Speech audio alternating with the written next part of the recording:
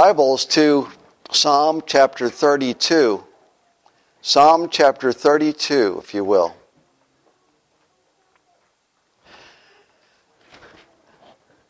A very familiar psalm, a psalm of David. Theologians are conflicted on whether or not this psalm applies to the confession of David with Bathsheba like Psalm 51 does. It's very possible that it does not, and this should be taken as a general song, teaching that which the psalmist intends to teach, but it's possible that it's the same scenario. So let's once again rise for the reading of this entire psalm. Blessed is the one whose transgression is forgiven, whose sin is covered. Blessed is the man against whom the Lord counts no iniquity, and in whose spirit there is no deceit. For when I kept silent, my bones wasted away through my groaning all day long. For day and night your hand was heavy upon me. My strength was dried up as by the heat of summer. I acknowledged my sin to you, and I did not cover my iniquity. I said, I will confess my transgressions to the Lord, and you forgave the iniquity of my sin. Therefore, let everyone who is godly offer prayer to you at a time when you may be found. Surely in the rush of great waters, they will not reach him. You are a hiding place for me. You preserve me from trouble. You surround me with shouts of deliverance. I will instruct you and teach you in the way you should go. I will counsel you with my eye upon you. Be not like a horse or mule without understanding, which must be curbed with bit and bridle, or it will not stay near you. Many are the sorrows of the wicked, but steadfast love surrounds the one who trusts the Lord. Be glad in the Lord. Rejoice, O righteous, and shout for joy, all you upright in heart. Let us pray. Our Father, you alone embody infinite wisdom. And in your wisdom and in your love and in your infinite attributes that are all majestic in glory, we pray for your help this morning upon our lives.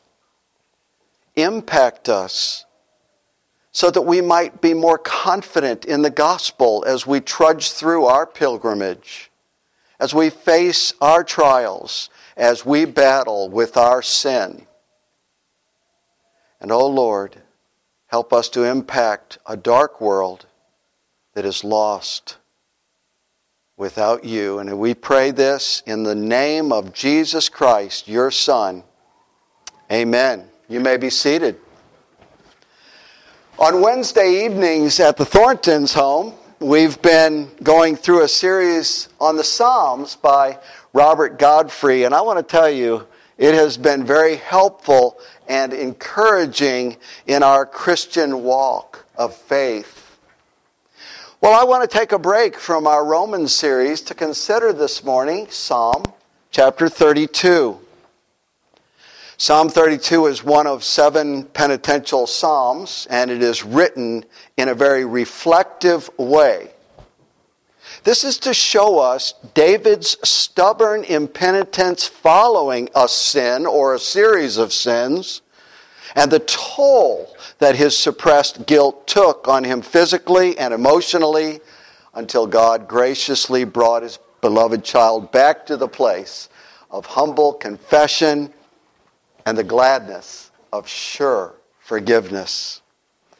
For some period of time, David refused to own up to his sin. But owning up to sin is what the Christian life is all about. You can't experience joy in your relationship with the one who graciously saved you without regular confession and the growing assurance that Jesus has provided you everything you need for eternal life in the gospel of His Son. And yet, we are tempted every single day to hide and harbor our sin. And this psalm tells us, don't do that. As I mentioned, David is the author here. And as we consider this psalm, I think it would be helpful for us to remember David's incredible strength and skill and victories. If David were here with us this morning, I believe that his presence would make a powerful impact on us. Handsome, yes, but much more importantly, he was a warrior. If I were to ask our children, what great victory did David win on the battlefield? Well, they would all say without hesitation, Pastor Kent, David killed Goliath. And they would be right, wouldn't they? David was lion killer, bear killer, and giant slayer. With just a rock and sling, he went out on the battlefield and slew the Philistine champion. He then took Goliath's sword, because he had none, and he cut the giant's head off. And all Israel surrounded David with shouts of joy and deliverance. David was Israel's champion. But here's the thing we need to see. Israel's great champion was not sinless. And he was no match against the giant of unconfessed sin. The giant of unconfessed sin had Israel's champion by the throat, and it was draining him not only of his spiritual joy, but physically. He was going down, and he was losing his strength. In other words, his refusal to confess his sin in humble repentance and instead to harbor it and to try to hide it had a psychosomatic effect upon him, and it weakened him mentally, emotionally, and physically. Let me try to illustrate this. In The Scarlet Letter by Nathaniel Hawthorne, Hester Prynne has the scarlet letter A sewn to her clothing. Well, she has to wear an A constantly wherever she goes as punishment to advertise the fact that she had committed adultery. Well, it was her pregnancy that showed her guilt. And in the story, she refused to expose the guilty man, who is actually a respected minister in the community, but the reader knows who the guilty man is because he is failing in his health. His unconfessed sin and guilt weakened him mentally, emotionally, and physically. That's what happened to David. That's why it says in verse 3, when I kept silent, my bones wasted away through my groaning all day long. What a picture. But I think it's more than just a picture. There was a rebellion in David's heart, and it was causing his body to break down and to excessively age. Now let me clarify. I think this is obvious, but there are many causes of depression. David Murray has a wonderful little booklet called Christians Get Depressed Too, and I highly recommend it. And we are all obviously getting older. You may not have noticed, but I don't have the head of hair that I used to have. I'll let Elders Horstman and Thornton speak for themselves, as well as Pastor Paul, by the way. Of course, I'm not saying that all illness and depression and excessive aging is caused as a result of unconfessed sin and the suppression of guilt. That's obvious. But I am saying, well, not me, but the inspired psalmist is saying that unconfessed sin can have an emotional and physical effect upon us. Verse 4b, David says, my strength was dried up as by the heat of summer. Have you ever been in the summer heat too long where you were just exhausted and hadn't had water? David says, my strength was dried up as by the heat of summer. Israel's great champion had no strength. He had no joy because he was suppressing the guilt of his sin, and it was drying up his strength like the heat of summer. When I was a boy, I had a pet lizard that I kept in a small glass fishbowl. And one day I accidentally left Lizzie. Sorry, Liz. I left Lizzie in front of the window where the sun was bound to get to him, and then I left for school. Well, when I came home, Lizzie was as stiff as a board. The heat of the sun had dried up my little lizard. I was actually in denial. The only other time I can remember being in denial like that is when my guinea pig died. I put Lizzie on top of the counter and gave him an 8-year-old boy's idea of shock treatment. That means I flicked him with my finger. And he was stiff as a board, and I could hear him across that counter. You've all seen what happens to a worm that gets on a sidewalk and stays out in the sun too long. He dries up and dies.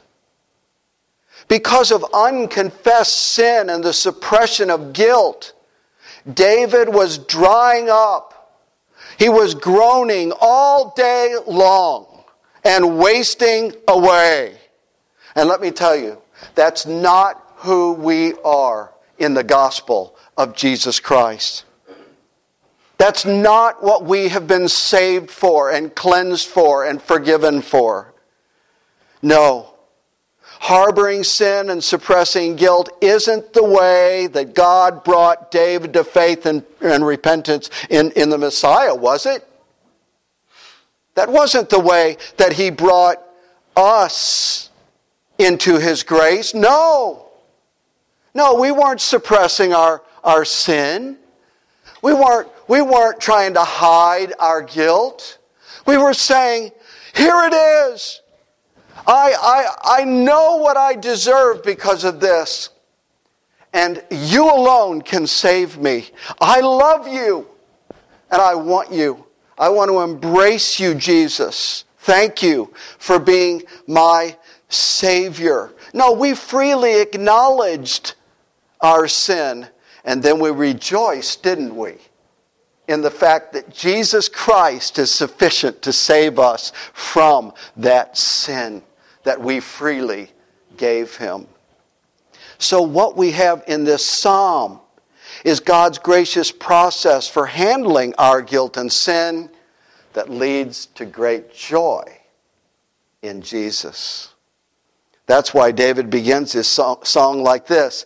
Blessed is the one whose transgression is forgiven, whose sin is covered. Blessed is the man against whom the Lord counts no iniquity, and in whose spirit there is no deceit. Well, the blessed ones are God's happy ones who are enjoying God's full forgiveness. You're not happy if you're not enjoying the forgiveness of God in Jesus. Well, David starts his psalm out like that. Blessed. is the one. And that's basically how he ends his psalm. It's with an exhortation. Be glad in the Lord and rejoice, O righteous, and shout for joy, all you who are upright in heart. Well, what is the process for handling our guilt biblically so that we too can rejoice? First, understand the nature of your sin. And second, know what to do with your sin. Understand the nature of your sin and understand what to do with it biblically. Third, embrace God's full forgiveness, or embrace the gospel. And then the psalm ends with an exhortation. Well, I want you to look at verse 1 because there's 3 words for understanding the nature of our sin. And actually, all 3 of these words are in verse 1 and in verse 5. The first word is transgression. If you want to know about your sin, my sin, you have to know about transgression. Transgression is rebellion against God. Yes, there are times when your pastor rebels against God, and I purposely do or say or think what is sinful. Transgression is rebellion against God. The second word is sin. Sin is falling short of God's perfect standard of righteousness. God's word calls us and says, be perfect as your heavenly Father is perfect, and yet we still fail. Well, praise God for what the Lord has done for us in bringing us into the OPC, blessing us with the Reformed faith and giving us elements of worship that are regulated by God's Word. Because I had never experienced this before myself. And so our confession of faith that we go through each Lord's Day is so vitally important. Well, I won't quote the one we went through this morning, but here's one. Your people have sinned against you, and all our trespasses that we have committed are against you. Transgressions that we have committed are against you. That's admitting that we have rebelled against the living God, and that we have sinned in that rebellion with intent. Grant us compassion. For you separated us from the peoples of the earth to be your heritage. Father, forgive us and cleanse us, we pray, through our Lord Jesus Christ. Amen.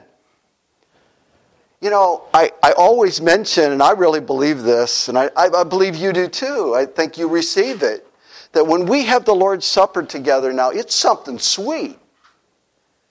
It's not only the church of the living God, it's the family of God that God has given to us right here.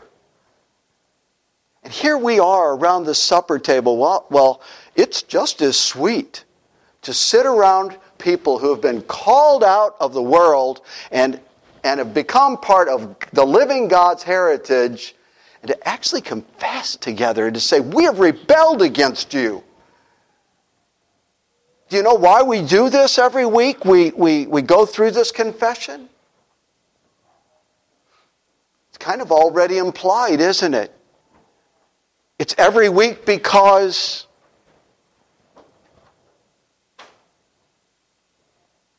the world knows nothing of this.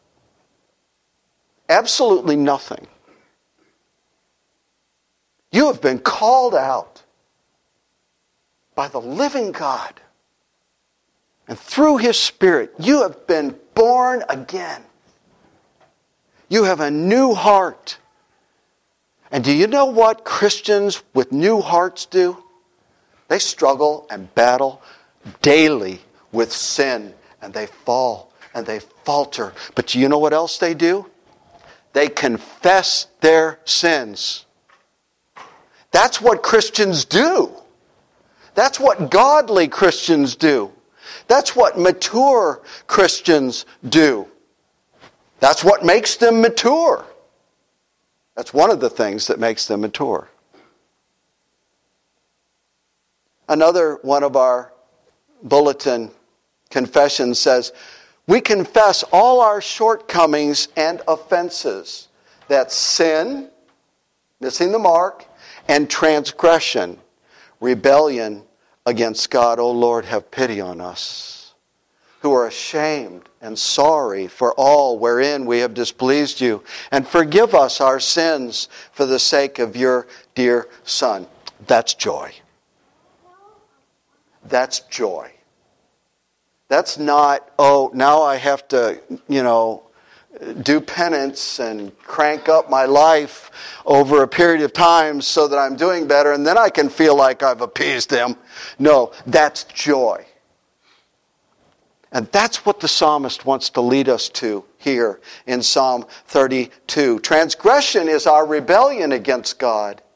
Sin is our failure to meet the righteous standard that His law requires. We miss the mark daily. The third word is iniquity. Iniquity is when we shade the truth even ever so slightly. It's where we twist the truth somehow. We put a convenient spin on the truth. Well, those three words describe the nature of our sin before a holy God. It's rebellion, failure, and twisting of the truth. And if we provide sanctuary for that kind of guilt in our hearts, guess what's going to happen? We're going to reap its devastating effects upon our lives. Joy? What joy? At that point, God could come to ask us the same question He asked Cain. Why is your face fallen? You must understand the nature of your sin and what sin does to its victims. If you don't have a growing understanding of how bad and powerful sin really is, well, you won't be interested in the rest of this process that the psalmist has given us to deal with our sin and guilt. And the second one is knowing what to do with your sin. If you understand what God's Word says about your sin, you're going to want to know what to do with it.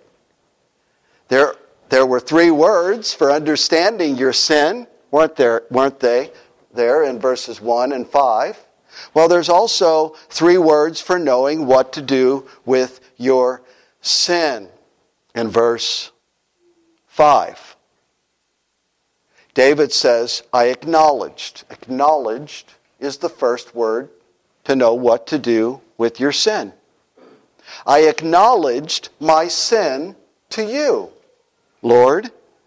I acknowledge the fact that I have missed the mark. See, he's acknowledging that he has missed the mark of God's holy perfection. The holiness movement is so frightening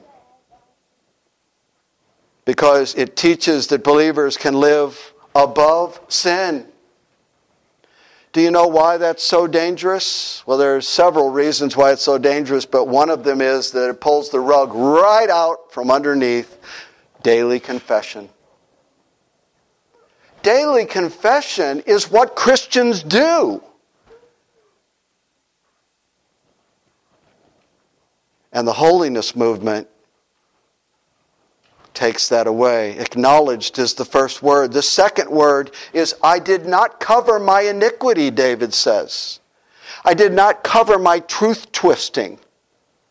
I put it right out there in the open. That's me. I did it. I did not cover the shading of truth.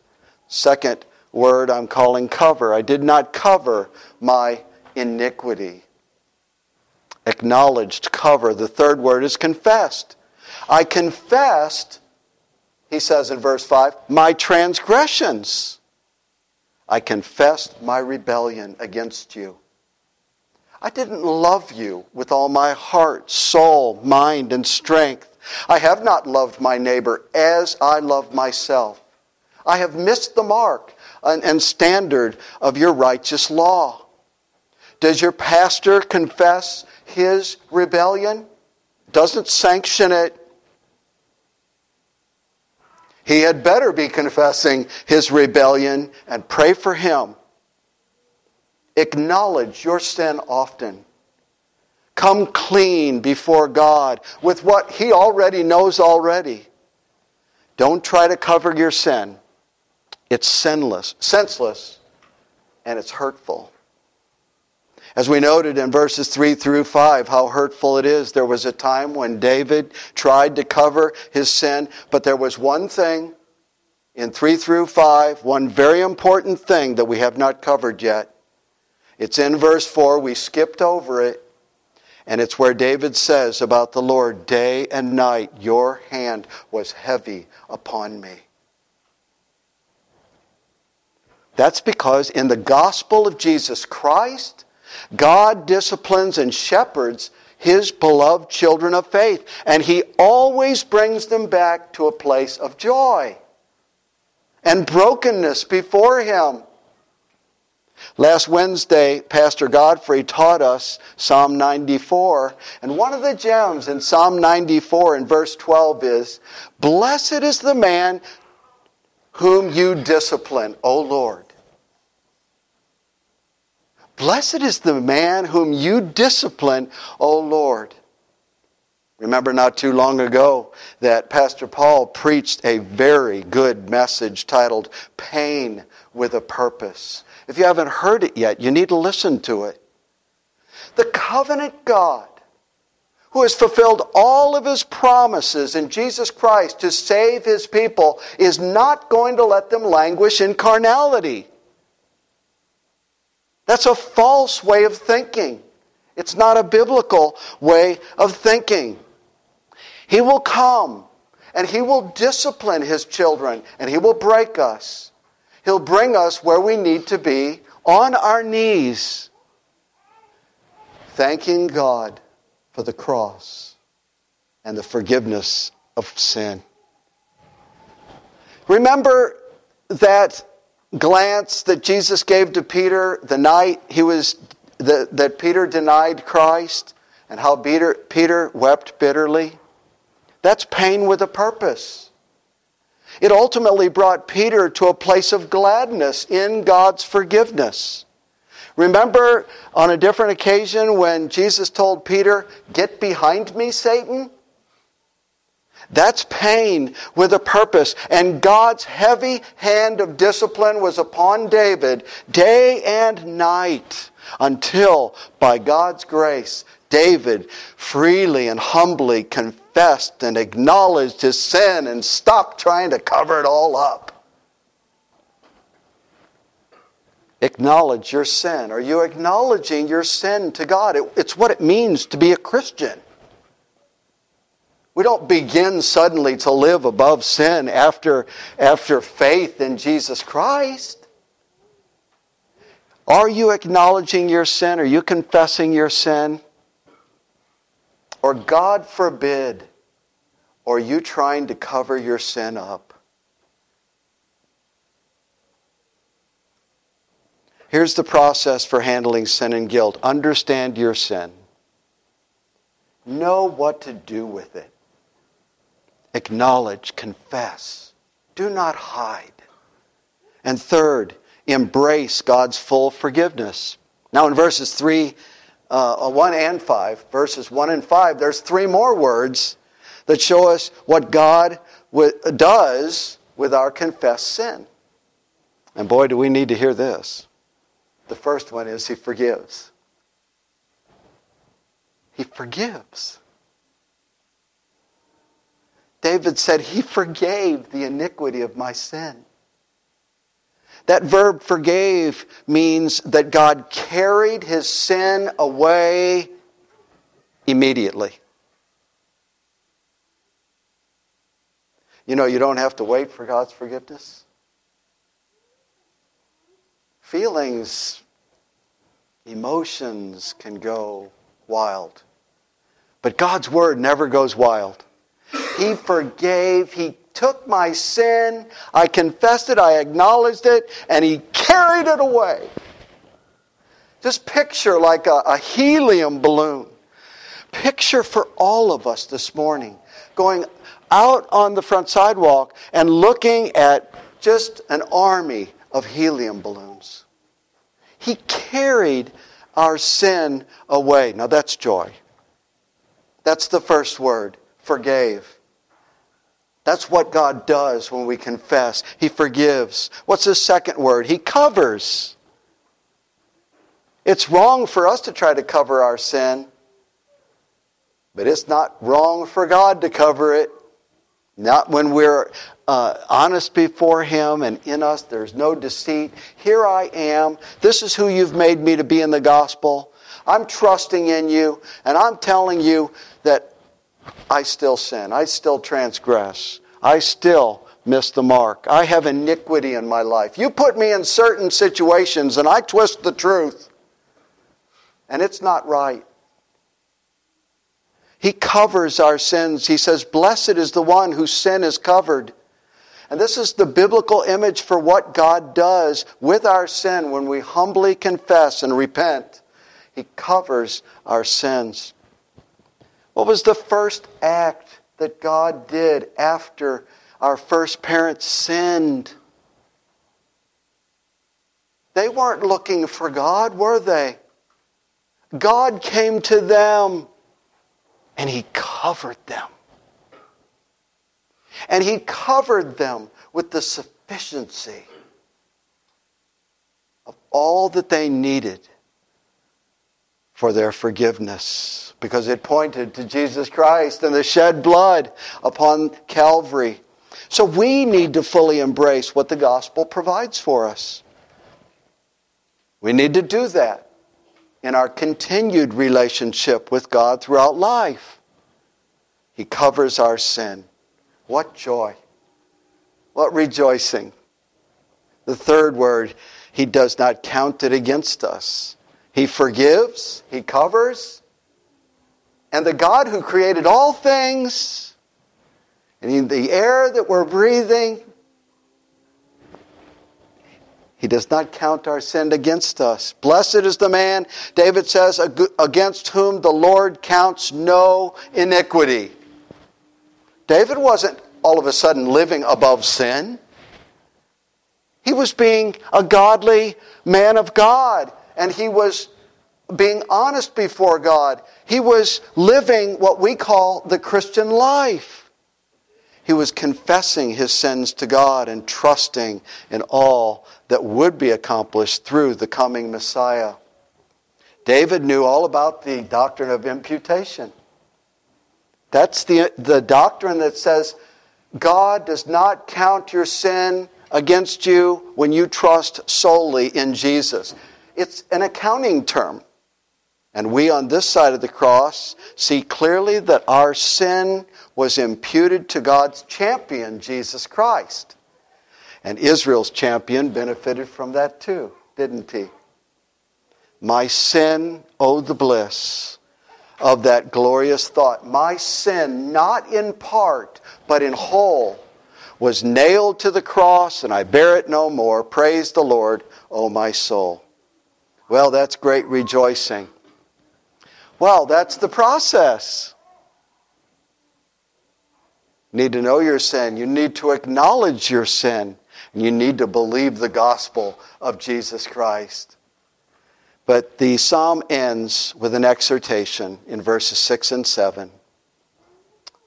First, the verse 6 and 7 say, therefore, let everyone who is godly offer prayer to you at a time when you may be found.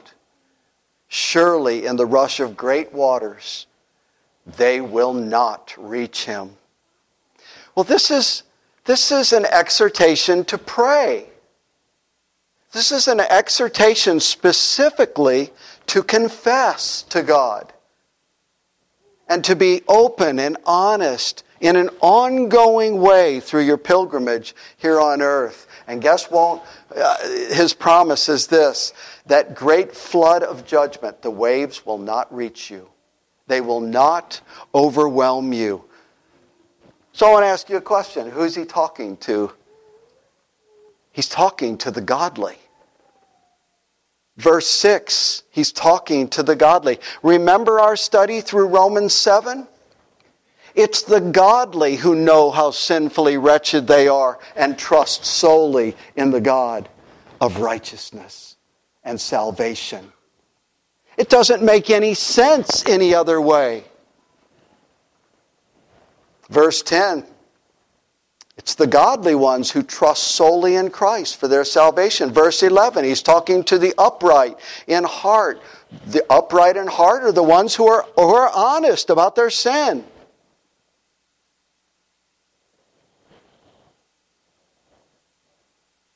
Doesn't condone sin. Doesn't promote sin, God forbid. But they are honest about their sin. He says, that's you. That's who you are. And pray to me at a time when I can be found. Elder Thornton made a pamphlet that is one of the pamphlets on our literature table. We're actually all out of them. I think it's one of the favorites. And it's about the family or an individual at home worshiping on a regular basis. And in that pamphlet, he uses the acronym ACTS. A-C-T-S. And it's a good acronym to follow in prayer. Adoration. He is God, not me. He is God alone.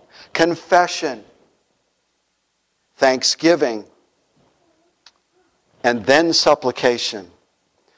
Don't burst through your days without confession. Don't suppress your guilt and sin.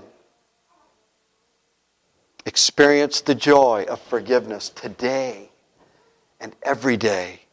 Are you praying, confessing, and believing the gospel? Well, the first exhortation in verses 6 and 7 is an exhortation to pray, to confess. It's also, the exhortation at the end is also an exhortation to listen. Verses 8 and 9. I will instruct you in the way you should go. I will counsel you with my eye upon you. Be not like a horse or mule without understanding, which must be curbed with bit and bridle, or it will not stay near you.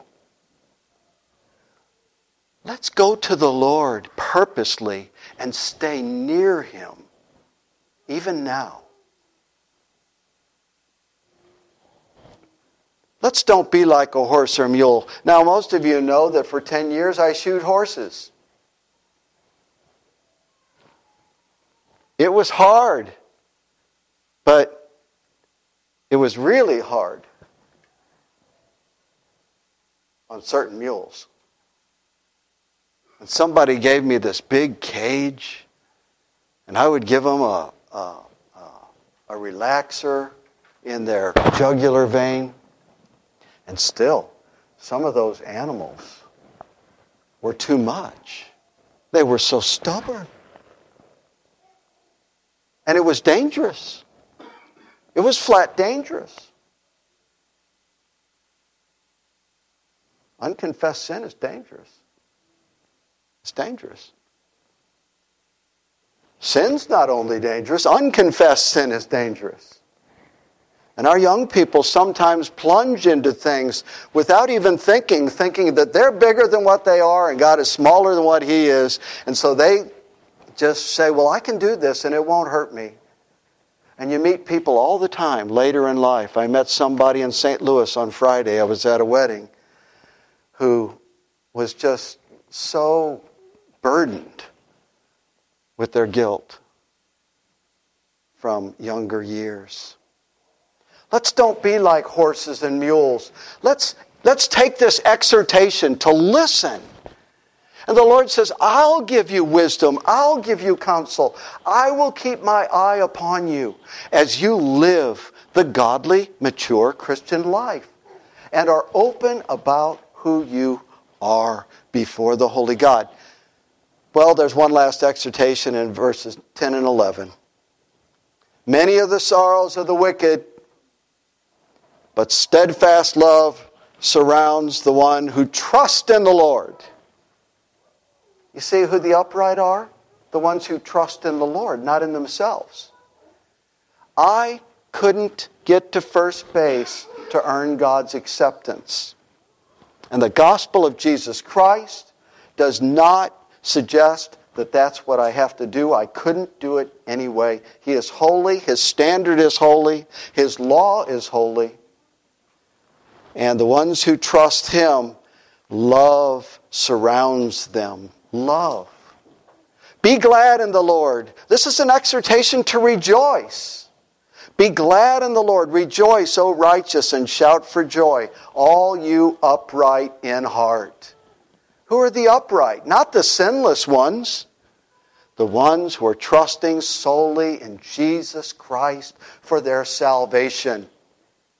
He gets all the glory for all eternity as we trust solely in what He has done in His death, in His resurrection, and praise God, He is now at the right hand of God in victory. You know, I think Reformed Presbyterians are especially good at this rejoicing. I really do. I hear a lot of people, when they're preaching, they say, well, we Presbyterians aren't very good at this. Not our church. We conduct our worship service in an orderly way for a certain reason. Because God's Word clearly teaches that, that if we don't do things as a body, then somebody's going to stick out like a sore thumb. So we don't have somebody dancing up over here and somebody else over here standing up, waving their arms. And they always say, well, David danced for the Lord. Yeah, he did. It wasn't in worship. It was a parade. And the church historically has always come rejoicing. Every single Lord's Day, you come rejoicing because Jesus Christ is risen. And when I see you outside of worship, I can see in your eyes that you're glad that we have met because we're both trusting in Jesus Christ. And we are glad. And on occasion, if you dance to the Lord, praise God. If you want to shout and hoot all you want at home or even on the streets, praise God.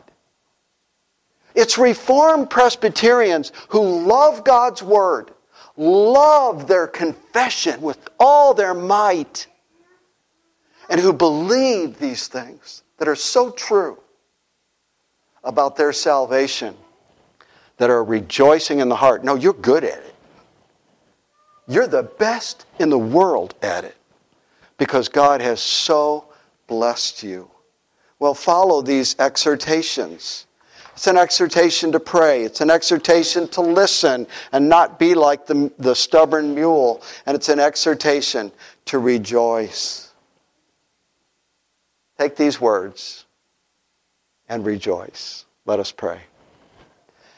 Our Father, You are our cause for living, for listening, and for rejoicing. Continue to help us to understand how bad our sin really is, so that we more and more would be confessing people. And Lord, don't let the devil slip his foot in there and say, well, I don't feel forgiven.